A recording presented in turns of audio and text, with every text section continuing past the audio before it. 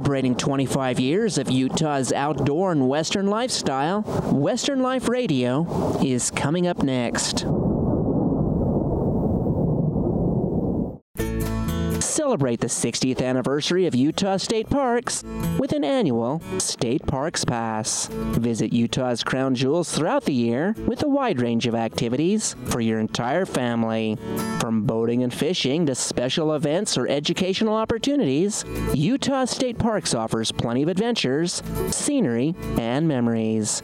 An annual State Park Pass gives your family day use access to most of Utah's 43 parks, featuring history, beauty, and recreation. $75 annual passes are good for 12 months from date of purchase. And don't forget to make camping reservations year-round. Options include tent sites, deluxe RV sites, cabins, yurts, and teepees. Stop by the trailhead for your next outdoor adventure at stateparks.utah.gov.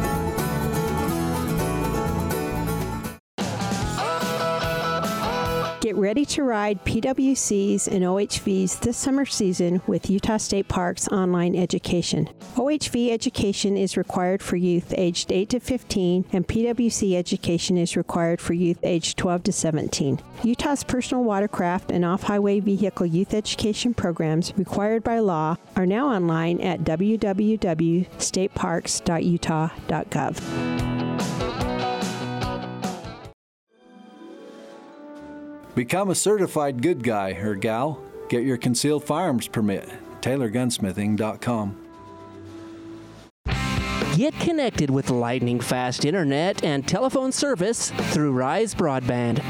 Formerly Digis, Rise Broadband raises the bar to internet service, connecting you with family, friends, businesses, and information you need every day.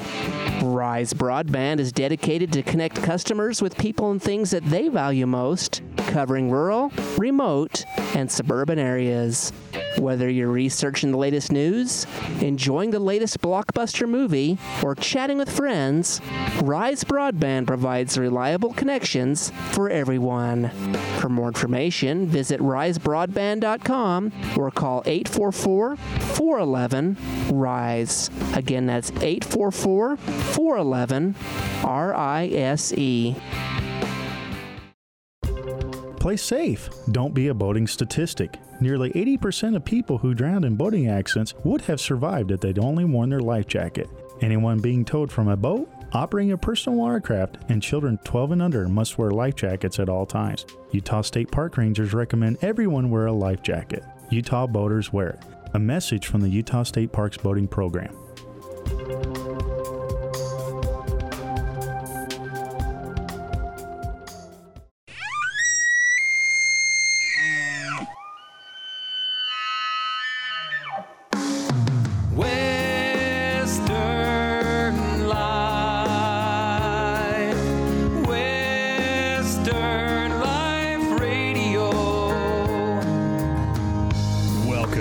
Western Life Radio with your host, Brian Brinkerhoff.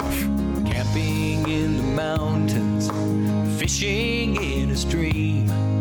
The great outdoors is where you want to be. Western Life, Western Life Radio. Mr. David Richards now joins us around the campfire with Sportsman's Warehouse. We're talking up some fantastic fishing opportunities in the area. Thank you so much for taking a few minutes with us. Oh, my pleasure. Thanks for having me. It is an awesome time of year to get out. Those terrestrial patterns are the thing to use. Hopper patterns are magical on some of these rivers. I know the Green Rivers, we get a little closer to some of those frosts. You toss a few of those on, and those fish are so aggressive looking for that big meal. They'll take them pretty aggressively, and if you can hit the right spot and at the right time, yeah, it can make for some fast fishing, and generally it'll be some of the bigger trout in the area that'll really come aggressively for them. And they'll work a little harder for it, too, I've noticed. Using those smaller patterns, they can come and go. There's another one around the corner all the time, but those larger insect patterns, they're a little more aggressive to pick up on that extra protein. Yeah, absolutely. I kind of look at it as a return on investment for fish. They want to know that the energy they expend, they're going to get more energy in return. So, yeah, they see a big, meaty offering like a grasshopper going by, and they'll chase them. And sometimes that's one of the fun ways to fish is add a little twitch to it and skate across the water a little bit and watch these trout just come and run them down. And they're almost mad by the point they get to it, and so they'll really hit it hard. That they will, and you're on for a battle. It is so much fun, and you're right. The larger ones are the ones that are certainly targeting it. They know what it means to get a big piece of protein in their mouths, and in August, the ant patterns are very successful on the Uintas and places like that, too. Yeah, absolutely. Ironically, I was up there yesterday, and that's what I used almost the whole day was a flying ant pattern, and it seemed like even when you didn't see a fish in the pool you're fishing, you could toss it along the bank, and they'd come out, and out of nowhere it seemed, and just no second guesses, they'd hit it pretty hard. That is awesome. I love those ant patterns. If you got a fly setup, you can use it with a fly, but if you got just a bubble and a regular casting setup, you can use that too. Yeah, absolutely. The flying ant's a very versatile pattern that way. Flying the bubble, it works great along that line, but for a fly fisherman, it's a great go-to pattern right now. You cannot go wrong with that. There's a couple different patterns. You can go with the red ants or the black ants. What were you using? Mine was a black ant with a little wing on it.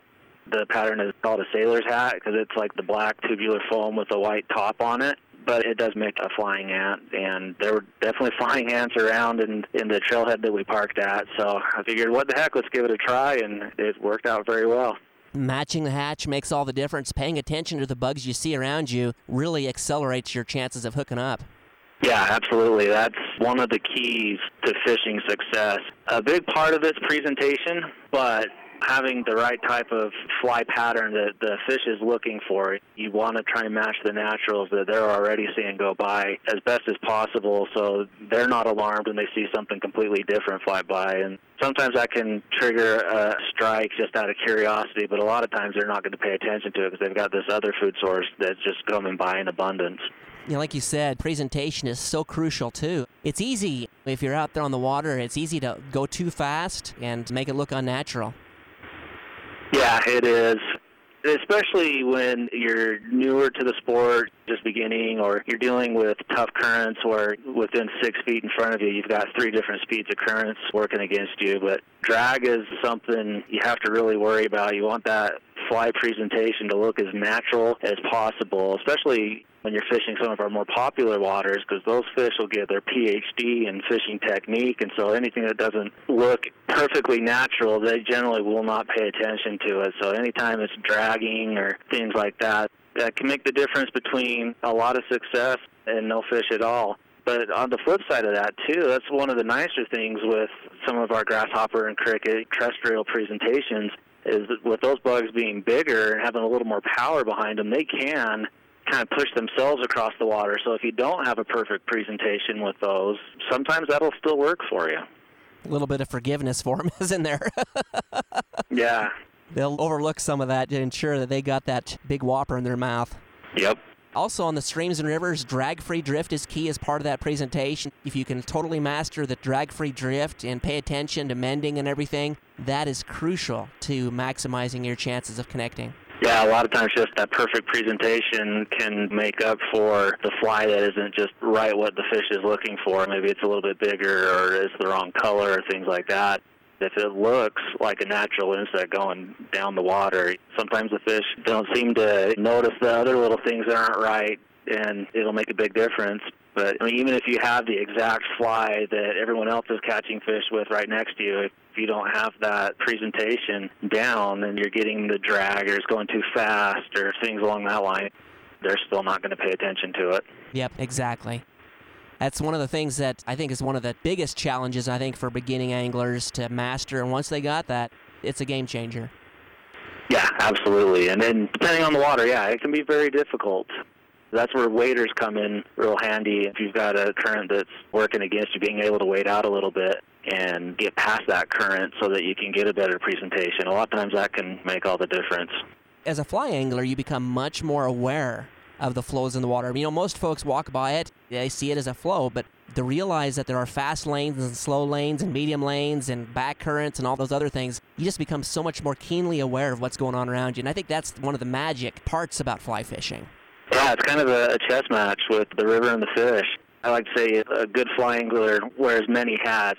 One, he's an angler, but two, he's got to be an entomologist, and three, he's got to be a hydrologist to figure out the water. So if you can wear those three hats well, you can have a lot of success.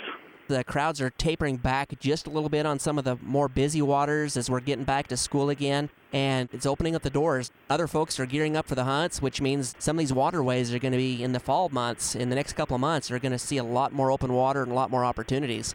Yeah, absolutely. And ironically, it seems like the fishing picks up as well. The fish, I'm sure, have a little biological clock in their head, and they know the times of feast are going to go away here pretty soon, so they're very eager to feed, and crowds have died down quite a bit. I'm already seeing that on the Provo River and the Weber River, where through the summer months we can be awfully crowded, and now we're seeing a lot less people on there, and so it gives you a little more room to move, a little more solitude, but the fishing has just been fantastic. What's one of the biggest challenges as far as using terrestrial patterns? What are some of the biggest mistakes you've seen? I know you do a guiding service. What are some of the things you come across most often as people have challenges with these types of patterns? One would be the presentation, not getting the bug in the right spot. Quite often, because these terrestrials are being blown off the grass and the bushes right along the bank, that's ideally where you want to be throwing your fly presentation, and that creates some dangers of its own. It's really easy to snag on debris and brush along the shorelines, and so that can be a little tough. But yeah, if you're not casting it into those zones where those fish are looking for them, I think that decreases your success.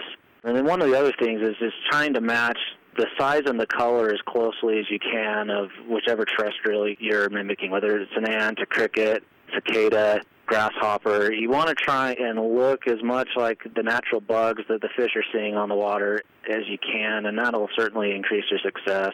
No sense throwing a bright green grasshopper when everything else they're seeing is tan.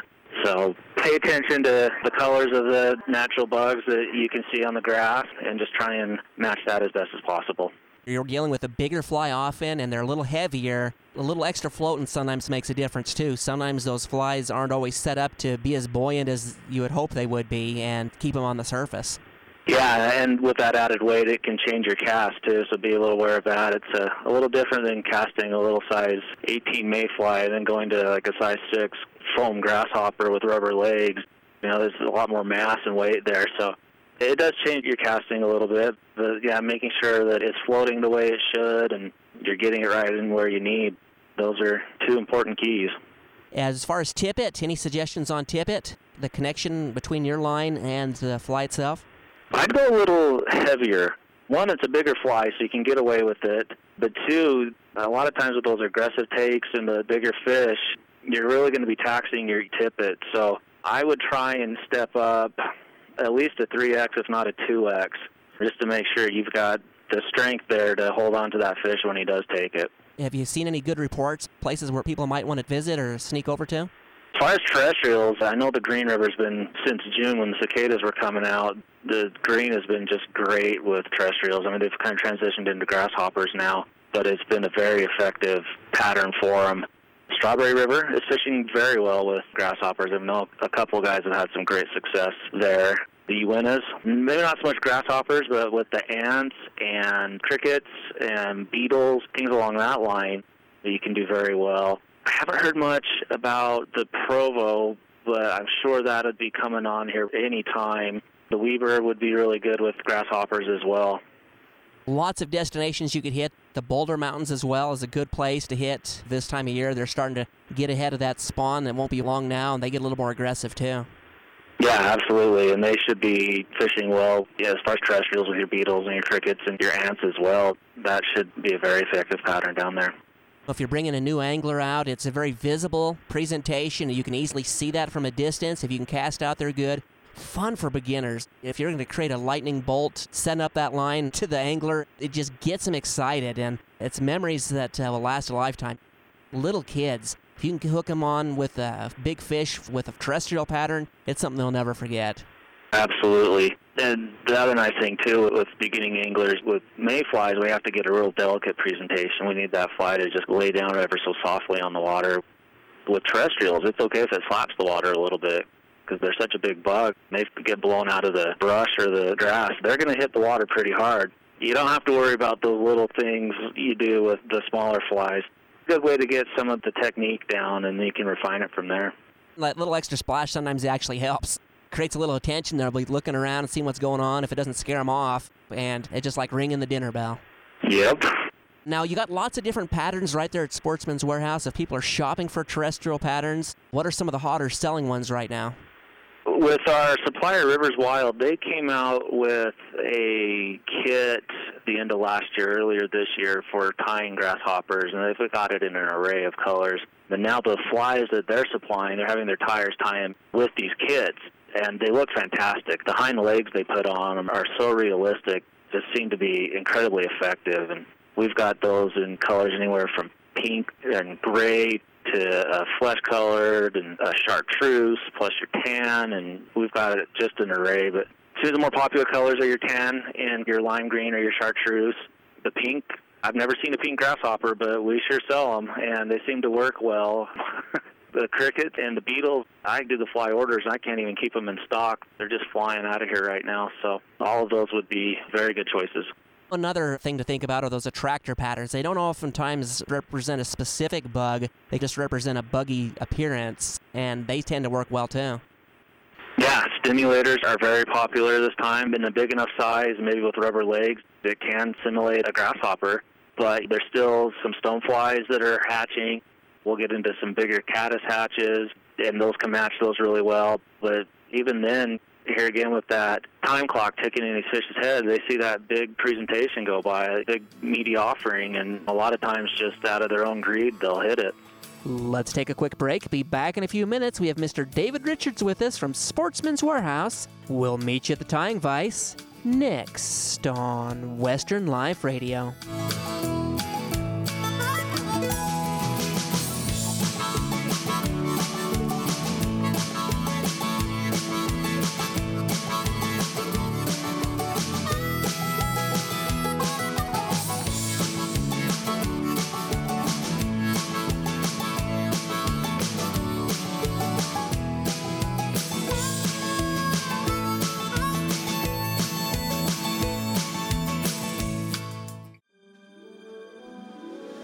Personal security is up to you as a person.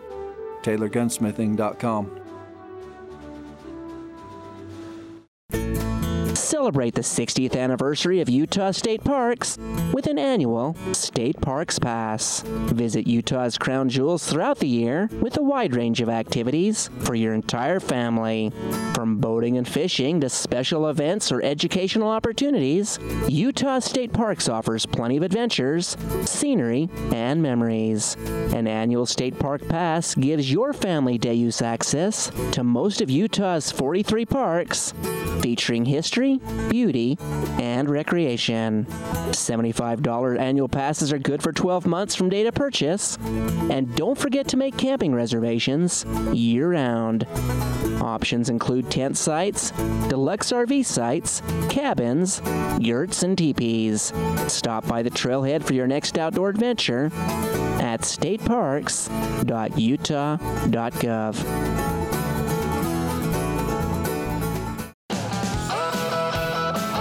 Get ready to ride PWCs and OHVs this summer season with Utah State Parks Online Education. OHV education is required for youth aged 8 to 15, and PWC education is required for youth aged 12 to 17. Utah's personal watercraft and off-highway vehicle youth education programs required by law are now online at www.stateparks.utah.gov. Get connected with lightning-fast internet and telephone service through Rise Broadband. Formerly Digis, Rise Broadband raises the bar to internet service, connecting you with family, friends, businesses, and information you need every day. Rise Broadband is dedicated to connect customers with people and things that they value most, covering rural, remote, and suburban areas.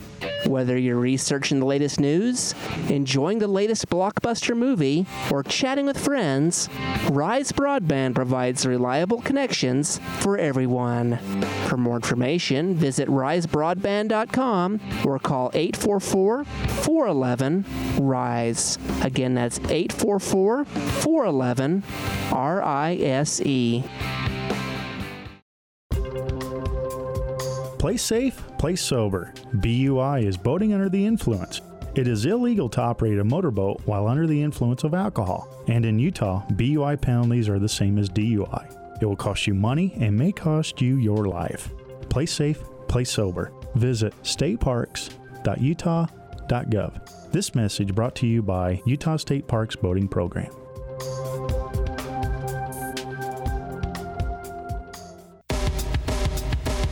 Now back to Western Life Radio with your host, Brian Brinkerhoff.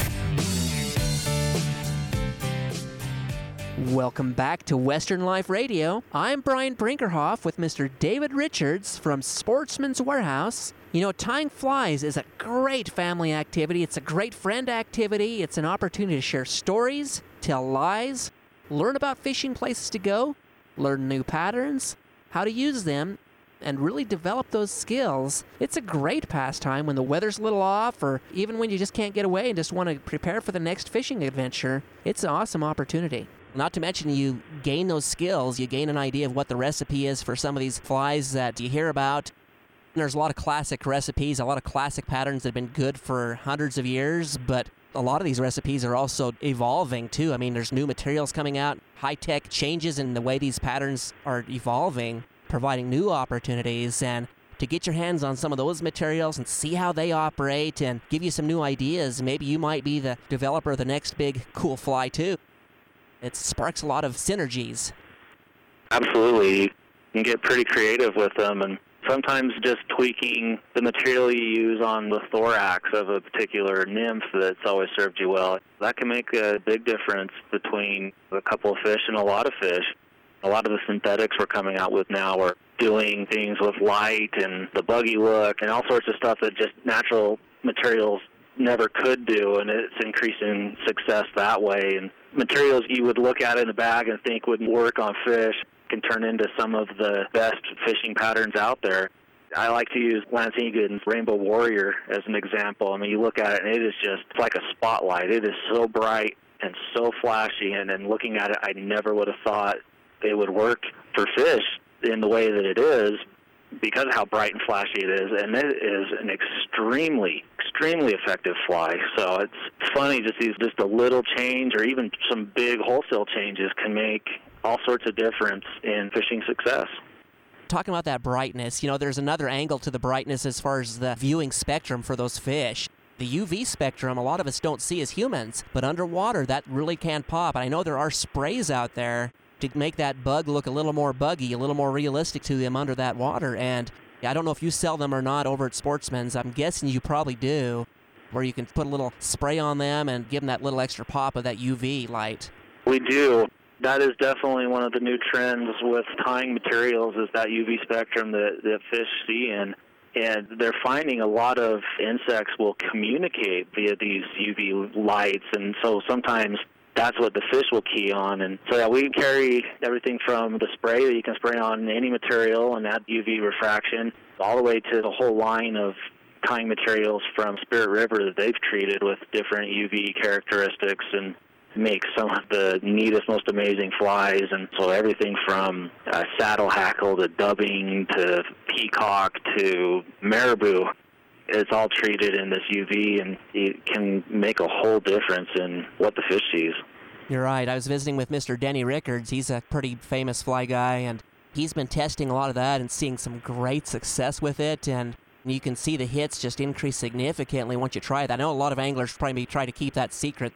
That's their secret weapon they don't want to let out, but it's available. It's ready on the market. It's not behind the shelf or anything. It's right there available to try. And if it makes a difference, you know, especially for a new angler, to see that success early on, keep that magic going and kindle that fire for a new angler, I think it's a great tool to get them started.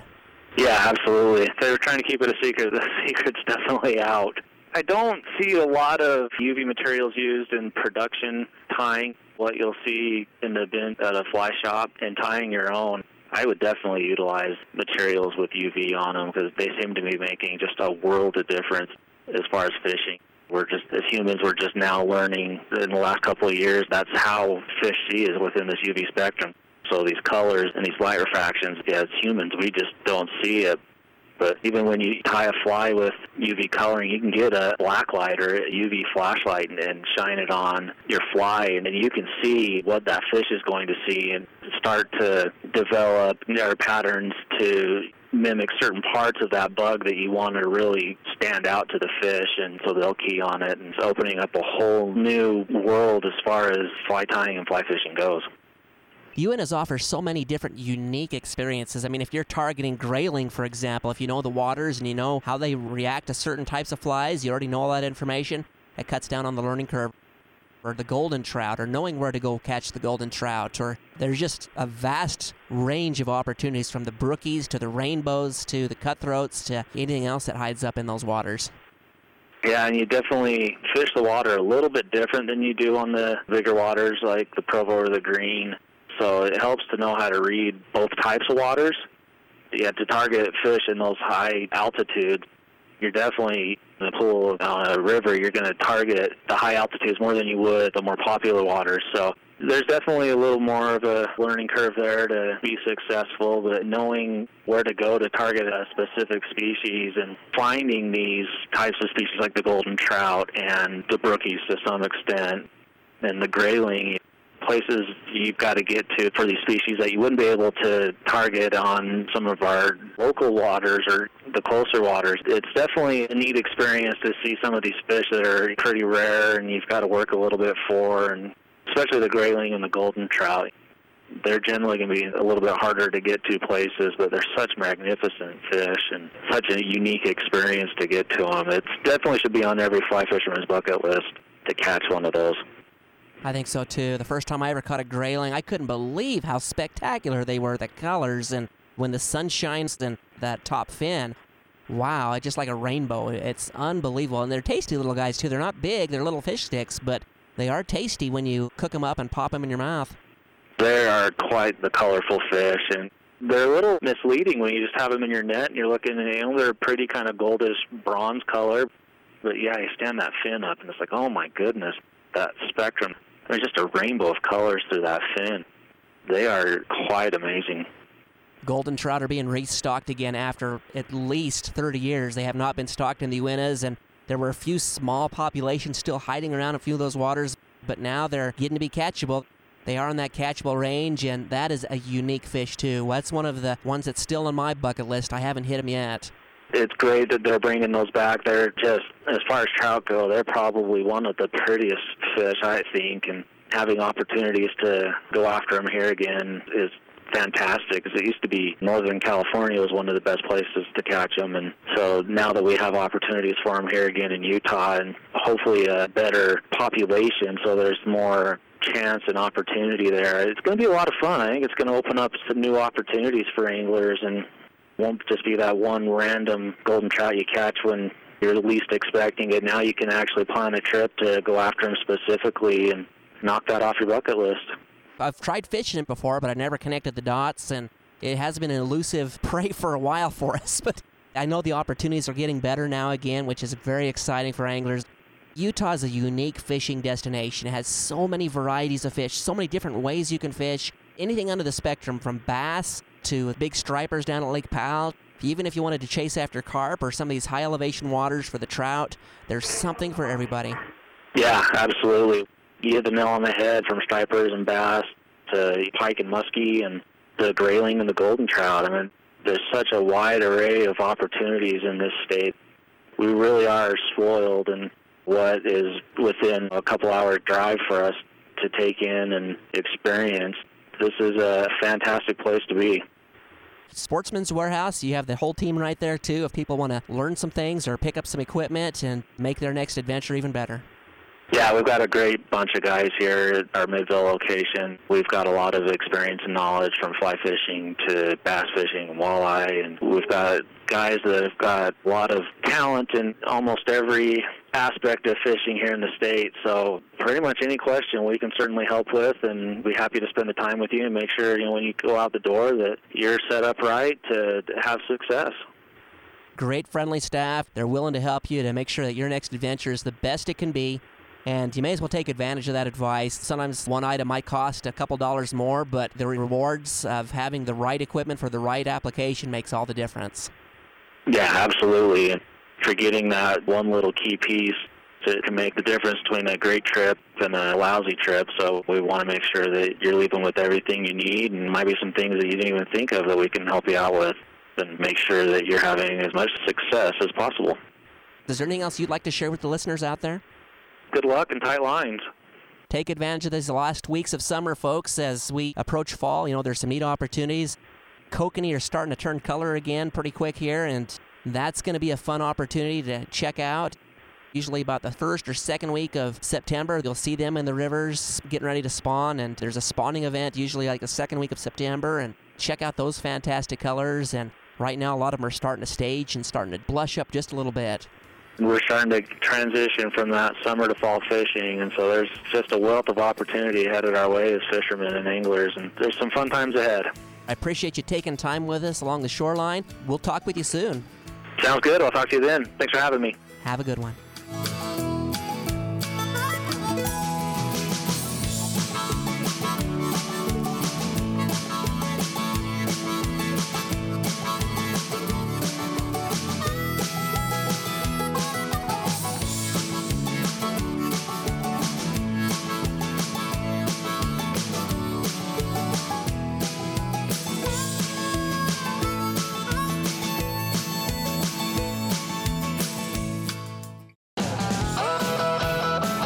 Get ready to ride PWCs and OHVs this summer season with Utah State Parks Online Education. OHV education is required for youth aged 8 to 15, and PWC education is required for youth aged 12 to 17. Utah's personal watercraft and off-highway vehicle youth education programs required by law are now online at www.stateparks.utah.gov.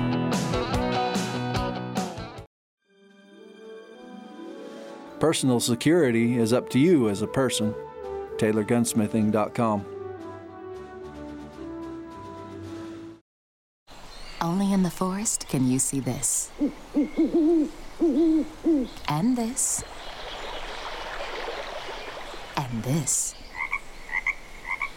But nothing beats the moment you see that. Cool! That's your child's eyes opening up to a world of possibilities. I didn't know it could do that! Because one trip to the forest can spark a world of difference. There are some moments only the forest can inspire. Find yours at discovertheforest.org. Learn about forests near you and discover cool things to do when you go, like hiking, canoeing, fishing, or camping. Or create your own adventure with family and friends, and you might just see this. Your moment's out there. Find it at discovertheforest.org. That's discovertheforest.org. Brought to you by the U.S. Forest Service and the Ad Council. Celebrate the 60th anniversary of Utah State Parks with an annual State Parks Pass. Visit Utah's crown jewels throughout the year with a wide range of activities for your entire family. From boating and fishing to special events or educational opportunities, Utah State Parks offers plenty of adventures, scenery, and memories. An annual State Park Pass gives your family day use access to most of Utah's 43 parks, featuring history, beauty, and recreation. $75 annual passes are good for 12 months from date of purchase. And don't forget to make camping reservations year-round. Options include tent sites, deluxe RV sites, cabins, yurts, and teepees.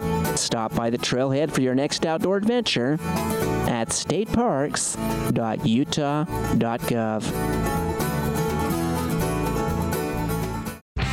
Get connected with lightning-fast internet and telephone service through Rise Broadband.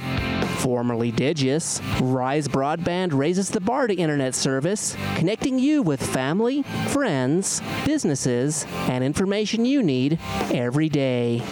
Rise Broadband is dedicated to connect customers with people and things that they value most, covering rural, remote, and suburban areas.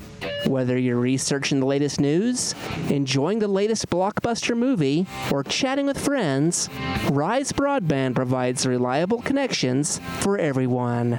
For more information, visit risebroadband.com or call 844-411-RISE. Again, that's 844-411-RISE. Now back to Western Life Radio with your host, Brian Brinkerhoff. Mr. Ty Hunter with Utah State Parks and Recreation is joining us at the launch ramp. Thank you so much for taking a few minutes with us again. Hey, you're welcome, Brian. It's always a pleasure, as I say so many times when we talk, to be able to sit here and discuss boating safety with you and with the listeners that follow you. It's so much fun to talk about these things. Temperatures are getting hot, people wanting to cool down, have some fun in those waters, and certainly we cannot emphasize enough safety while we're playing. Yes, Utah is the second driest state in the nation, and with that, though, we have almost 2 million surface acres of boatable water within the state, and a lot of people, when that heat turns up outside like it is right now, they're flocking to the water. They want to come out and have fun. And, yeah, anytime that we can have an opportunity to discuss boating safety and safety is just those that are out there in the water, that's a good thing. We got a lot of celebrations, and nothing could put a damper on it faster than someone getting hurt.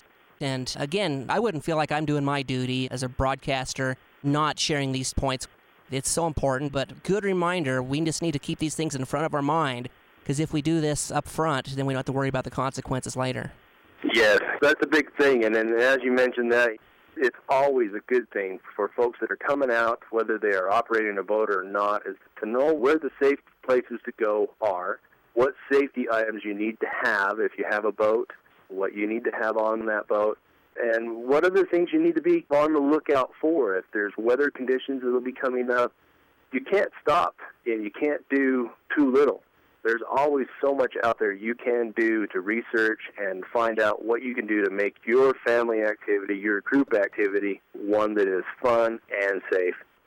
And so we would invite anybody, especially if they are boaters, to come to our website. There's boating.utah.gov to get the latest updates and information about boating safety and the required equipment that is needed on their boat. And there is a wealth of information there. We'll have links on our website, folks, at westernliferadio.com. A lot of us are trying to beat the heat. These 100-degree temperatures, even out on the water, it gets pretty warm. So a lot of people are trying to take a dip in these waters and refresh themselves. Life jacket is number one. If you're going to jump in the water, make sure you darn well have a life jacket on you. Yeah, I will say this, that if it's 100 degrees outside, that's just a little bit over what we maintain for our body temperature of 98.6.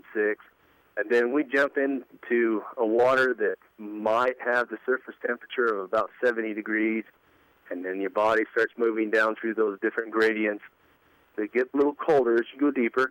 There's a pretty big change, and it starts that little bit of that shock there. And if anybody's ever dealt with that, of either having cold water popped onto them in the shower, or either if you've got an older home that maybe if you flush the toilet or somebody does something with the other water someplace else in the house, cold water hits you, that's a big shocker. And that's kind of what this is it's that refreshing shock, but that can have some issues to you as you drop in. You'll do that gasping, and you may suck in a little bit of water that you don't want to necessarily have inside of you. And so that's where we gas to swimmers and boaters alike, just everybody that goes out in the water. Please have access and wear a life jacket. They do buy you time in those times when you have that cold water shock or that cold water immersion that goes on. So life jackets are a very, very important thing for those that are going to be out there in the water. And it really does not matter upon your swimming ability or swimming levels or expertise that you have. Stuff can go wrong, and for such a little price, it's the best insurance investment you can make. A lot of times people think, oh, well, that makes me less tough. There's nothing less tough than being dead. Just being smart. So many people cramp up. You see it all the time. Well, I'm tough. I'm going to swim across this arm of the reservoir or something. And once you cramp up, it's hard for people to come and help you. If you're too far away, it just takes a lot of effort to catch you, and a lot of times it's just too late. This buys you time. This buys you what you need, and you just can't go wrong. It doesn't make you any less of a guy. It doesn't make you any less tough by wearing a life jacket. It just makes you that much smarter and that much more alive to enjoy more activities next time. I totally agree with you. I mean, it maybe is not the greatest thing, but it's a bit of that shock factor. You look a lot better in a life jacket than you do in a casket. Very well put. That's excellent. So that is something that may seem very insensitive, but that's true life when it comes down to that type of decision, is do I wear my life jacket or not? It just depends on, hey, things can go wrong, and they can go wrong very, very fast. And start thinking about being able to go home at the end of the day. That's the biggest thing. And we go through and think about this at work, and you think about, I want to be careful. I want to do what I got to do. I have my safeguards. I have the things that I need to keep myself safe, and they'd either be required by my employer or by state law or federal law with that. But when we're on vacation and we're out just having a good time, we need to be taking some of those little things from work and start incorporating them into our off-work times. And this is one where you need to not leave that at home or leave that at work. You need to bring it with you to where you have that safety item, that life jacket with you. Think about it. I mean, in the 70s, very few people wore those seat belts, and it took a lot of legislation, a lot of laws, and people started wearing them, and as a result, we're seeing lots of deaths go down anyway in those accidents, and it's making a difference. And these life jackets can do the exact same thing. They've developed these, they've modernized them, they're more comfortable than ever. There's no reason not to wear a good life jacket and have it accessible when you need it. Yeah, I can't top that. I think you said that just perfectly. Whether you're water skiing or riding those rafts or whatever it is you're towing behind the boat, there's been a lot of accidents on that side of things over the years. Over the years, that's probably either a number one or a number two cause of some type of injury while folks are out on the water. And so we ask folks, please be careful while you're out there, especially when you start to get to where you're out there. You want to start towing somebody behind you, either upon a tube or water skis or a water ski, on a wakeboard. Any of these towable deals, even you can get to the point of thinking is that you're wake surfing with that. You kind of have to pull and tow to get that person up. Just remember that anytime when you're doing that, there are many other factors out there. And a lot of it has to be is if you got multiple people on a tube, man, we get an awful lot of heads that get knocked together and get popped, and people go to the hospital with serious situations where there are pretty serious concussions, lacerations that occur to their head. And so they're either getting sewn up or they're going home and having to make sure that there's nothing wrong inside. So that's just kind of a big thing to have people watch out and look for. A lot of these things we can't prevent from occurring. If you catch an edge on a wakeboard and you fall down and whack your head on a board, that just happens. I mean, but be able to know that it is there and try to stay within bounds where you can to keep yourself to where you can keep going for the rest of the day, and you can go home and not have sometimes a loud, fancy ride in an ambulance to the hospital. Get yourself looked at and taken care of. So just be careful in what's out there, and then transitioning into that is the operator. Man, a lot of times that operator is trying to hurry back around and get that skier up or get these tubers back on the tube, and sometimes they hurry a little bit too much. They get a little too close. Sometimes the folks that are in the water that they're trying to come back and pick up or get the tube or get the rope to, sometimes hit them. They sometimes burn them with the rope. The rope zips past them so fast, and so you're an operator and pulling it. That's a big, big responsibility. And make sure that you give plenty of space. And when you are approaching your person that's in the water, that you do so at a wakeless speed and very carefully, and make sure that if you can't see the person, you have somebody on board that is spotting and making sure that they know where it is and where that person is, and that they are pointing to show you where that person is so you can steer that boat around to where you can actually have your eyes on them. Let's take a quick break. Be back in a few minutes. We're talking with Ty Hunter with Utah State Parks and Recreation. We're raising the flag next on Western Life Radio.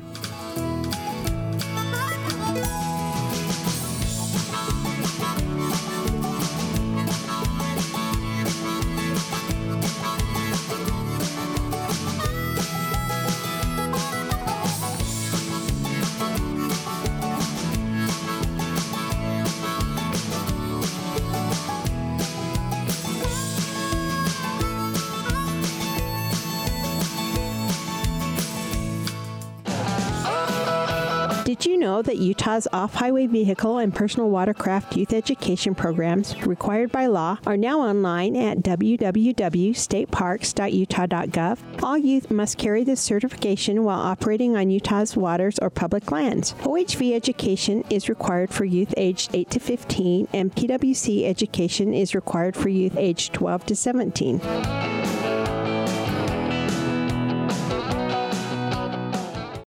When carrying a firearm, always treat it as if it were loaded. Always keep your finger off the trigger until your sights are on target and you're ready to fire. Never let your muzzle point at anything you're not willing to destroy. And always be sure of your target, its environment, and any other safety hazards. This announcement's been brought to you by TaylorGunsmithing.com. It's 6:42 p.m. Time for Steve Plotto and his son Dylan to do the dishes. They talk about everything from the yuckiness of girls to the awesomeness of his soccer team. Sometimes they don't talk at all. Then, hey! The dreaded splash fight. It's Dad O'Clock, and it's the best time of the day. Because the smallest moments can have the biggest impact on a child's life. Take time to be a dad today. Call 877-4DAD-411 or visit fatherhood.gov. Brought to you by the U.S. Department of Health and Human Services and the Ad Council. Now back to Western Life Radio with your host, Brian Brinkerhoff. Mr. Ty Hunter joins us once again along the shoreline with Utah State Parks and Recreation. And, you know, it's a very important thing to raise that flag as well. If you got somebody in the water that they're not skiing, you got to raise that flag to let other boaters know and be alerted that there is somebody in the water and they got to watch out. That's the funny thing we kind of laugh about. We call the flag, and it's funny, within the rangers that are out doing the law enforcement on the water, we had a little joke in there, and we called it the ranger flag. And it's the flag that only went up when the ranger was in the area. And really, that is so true, but it's so sad because we have people that are in the water, and those flags, their main purpose is when that flag is up and showing, that is to signal to other boaters that there is somebody in the water in a proximity around that boat.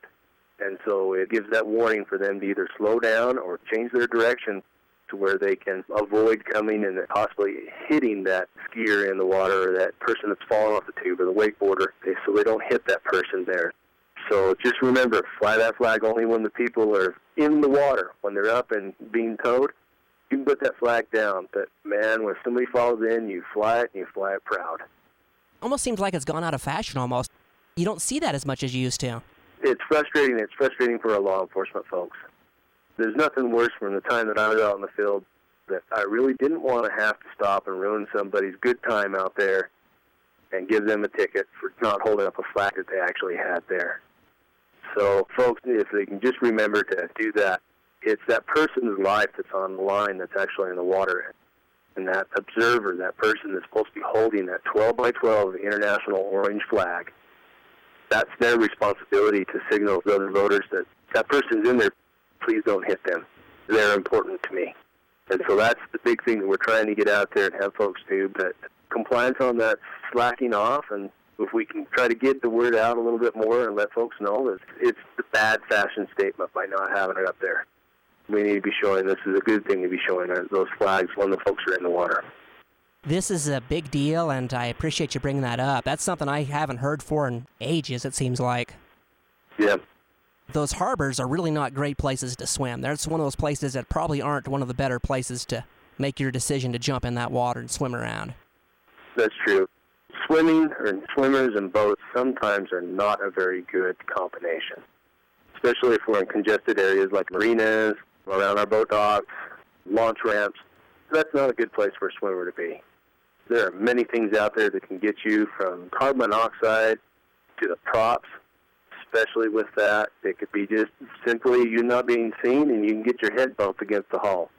That's crazy. And then some of the places, too, we can talk about it, there's electricity that could potentially start coming from boats if there's any type of power out on the docks. So that's just some stuff to kind of keep out and you can understand is swimming in those congested areas are not a good place to go. There are times and places for those to occur, and they usually are a sanctioned type of an event. And the safety precautions and the segregation of uses and things have all been planned out and taken care of. And that is mainly all there so those swimmers are being kept safe and going. The best place to go swimming is to go into a cold area, either a swim beach or some place where we don't have the congestion of all those boats that are around. So made swimming areas are a great place for folks to go and be able to stretch and do some of that open water swimming. Families or anybody who wants to get out there, I mean, it's a high-traffic area. Folks are anxious to get off the water or get on the water in a hurry, and they're not really expecting to see somebody swimming around in there, and they may not notice you. And the swimmers oftentimes so engaged in the swimming act, they're not paying attention either. So it's really not a good combination, and they're either anxious because they're late, they got to hurry and get home for an engagement or something, or they got to get out there and get on the water to go fishing or playing or whatever. So people's minds are not focused on who's swimming around or what's swimming around me. It's one of those things that you tend to find yourself out there, and you're looking around, you're going to be looking for those bigger objects. The other boats that are trying to do the same thing that you're doing, either getting off the trailer or getting on the trailer or coming in and approaching the dock, and you're focusing on that, and sometimes the focus isn't brought down a little lower to the surface to see somebody's head bobbing in the water, maybe that splash to be able to bring that attention to that somebody's there. And so, yeah, that's the big thing. It's one that boaters, if you're in those congested areas, please be looking below what you would normally be looking for with your boats and looking at that water surface. Make sure there's no swimmers around. But as other folks that are there, and swimming needs to be in the areas that are designated for them, in those congested areas, around our ramps, our docks, and just in our marinas as a whole. It's not advisable. It can be in some areas and the distances that are marked. It is against the law. So please go to those designated swimming areas so you can make sure that you're safe. Carbon monoxide's a big issue, not just in the harbors, but everywhere. Years ago, I remember there were multiple deaths over at Lake Powell because of the carbon monoxide. And people weren't aware of that as much as they are now, but man, it just sneaks up on you. They call it the silent killer for a reason. It is with that. Last year we had one carbon monoxide fatality that occurred up on Bear Lake. Our rangers up there investigated it. It was so close to the state border, whether it was Idaho or us, it doesn't matter. It was a fatality that occurred due to carbon monoxide. And like you said, it is a colorless, odorless, tasteless killer. That's really what it is. And it is present around any combustible motor. So any motor that's going, it can be your boat motor, whether inboard or outboard. If you've got a generator on board your boat, it's there. Even if your motors and generator are not going, it can come from another vessel that's nearby you. Just remember that anywhere where that exhaust goes out into the water, that's that big danger zone around a boat. And we just ask people to take care and don't be in the water around there, not only from cuts from props, but mainly that carbon monoxide is a big deal. And then the other thing is we now have got to shift to more of this wake surfing. And it's that very social event at the back end of your boat where someone's up on a surfboard and they're surfing the wake behind that boat. Everybody's flooding to the back of the boat to make sure that the wake gets larger, and we're all back in there. Well, it starts to magnify this backdrafting or this station wagon effect that occurs where the gas tumbles back there. We start to bring more and more people back towards the back of the boat. That station wagon effect will actually pull it in towards the passenger area of the boat, and it'll actually raise it up off of the surface even higher because now there's more of a wall for the aerodynamics to create that phenomenon where it will occur, and folks will start to get headaches, nausea, dizziness, even irritated eyes. These are the signs and the symptoms of carbon monoxide poisoning, so please be aware of them. And it'll actually raise it up off of the surface even higher because now there's more of a wall for the aerodynamics to create that phenomenon where it will occur, and folks will start to get headaches, nausea, dizziness, even irritated eyes. These are the signs and the symptoms of carbon monoxide poisoning, so please be aware of them. My goodness, I didn't even know that. A lot of times you'll attribute a headache to sitting under the sun all day or a little dehydration or something, but could actually be carbon monoxide knocking people while they're enjoying the day on the water too. Yeah, so I've only seen it a few times, and I'm hoping people have moved away from this, but teak surfing, that's where you hold on to the swim platform of the boat, be drugged behind. That, if you want to have a bad day, that's something to do because you probably will not be going home. Not only is it illegal, but it can be extremely deadly for the person out there. So please do not, operators out there, please don't let anybody get around your swim platform while your motor's running at all with that, because it only takes a few seconds for some people. It really depends on the body type, physical condition that occurs. It can even depend upon the fatigue that you may have or the exposure that you may have accumulated for the day. And if you're back there getting around the back of the boat, dropping down into that lethal cloud, boom, it can be over. So just make sure that your motor's turned off, don't swim around the back of the boat, and make sure that you get plenty of ventilation. You start feeling your headaches and things like that. That's something that you need to be thinking about. Maybe, do I have something wrong with my boat? The other thing is just simply listen, know, and understand your boat. Carbon monoxide detector will be good if you have a cabin boat or down in a cuddy. Put those carbon monoxide detectors down in there and test them every trip and make sure that they are working. The other one is make sure that you keep some of your hatches open so you can keep good fresh airflow coming from the bow of the boat in. Listen for the changes of exhaust sound, just the sound that your boat makes, because if there's a change, it could be something wrong. It could be a leak, and having that leak, it may be expelling exhaust fumes inside the passenger compartment of your boat. So just be careful with it. It's one that is very, very hard to see just because it's clear, colorless, odorless, and tasteless, and we get very quickly. A lot of us think, well, I could tell if there's something wrong with my engine. I could smell it, or I could smell it's running rich, or it sounds like it's running a little rough or something, but monoxide, it'll get you. I mean, I've actually experienced it before. It wasn't with a boat. It was with a trailer heat exchanger. It had cracked, and it was functioning properly, just had a cracked heat exchanger, and it was blowing monoxide into the cabin of that trailer, and I had headaches. I flu-like symptoms almost. I was not feeling too well, and eventually we found out what the problem was, and it scared the bejeebers out of us. Well, a little bit more could have knocked us out, and we may not have woken up again, and it can cause problems, and a lot of us don't figure, well, we're out in an open area, but that monoxide will lay on there like a blanket, and if you're a swimmer, or if you're hanging around the back end of that boat, it could get into your system, and it takes a long time to get out of your system again. Monoxide sticks to your blood cells like glue, and it doesn't let go. Yep, it does with that. So, that's just something. Be very careful with it. It's just one of the other big dangers out there that folks, sometimes they forget about. Play safe. Boating accidents happen quickly. You never know when you might end up in the water. Wear your life jacket and have a throwable life preserver on board. Remember, Utah boaters wear it. Call 801-538-BOAT. Visit stateparks.utah.gov. This message brought to you by the Utah State Parks Boating Program.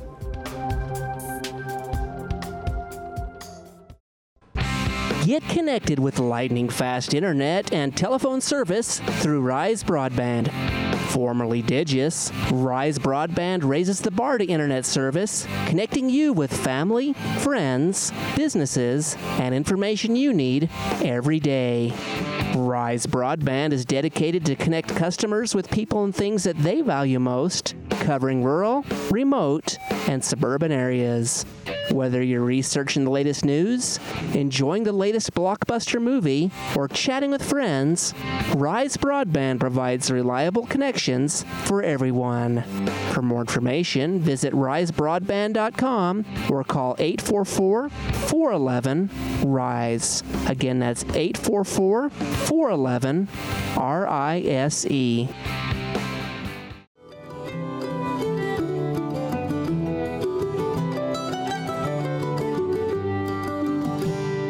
Campfires for years, the story's been given through smoke in the air and the flame shadows cast.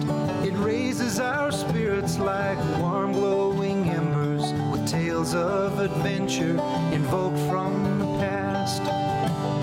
He's hunting and fishing in marshes and mountains, discovering life in the backcountry wild, exploring the West with its treasures abounding, with the soul of a sportsman and heart of a child. Wild and free, the song of the mountains is calling to me. Wild and free, in the great western wildlands, discover the backcountry dream. Folks, folks, you've been listening to Western Life Radio, a 25-year outdoor and Western lifestyle tradition. Thanks for joining us. May all your days be filled with new adventures. I'm Brian Brinkerhoff.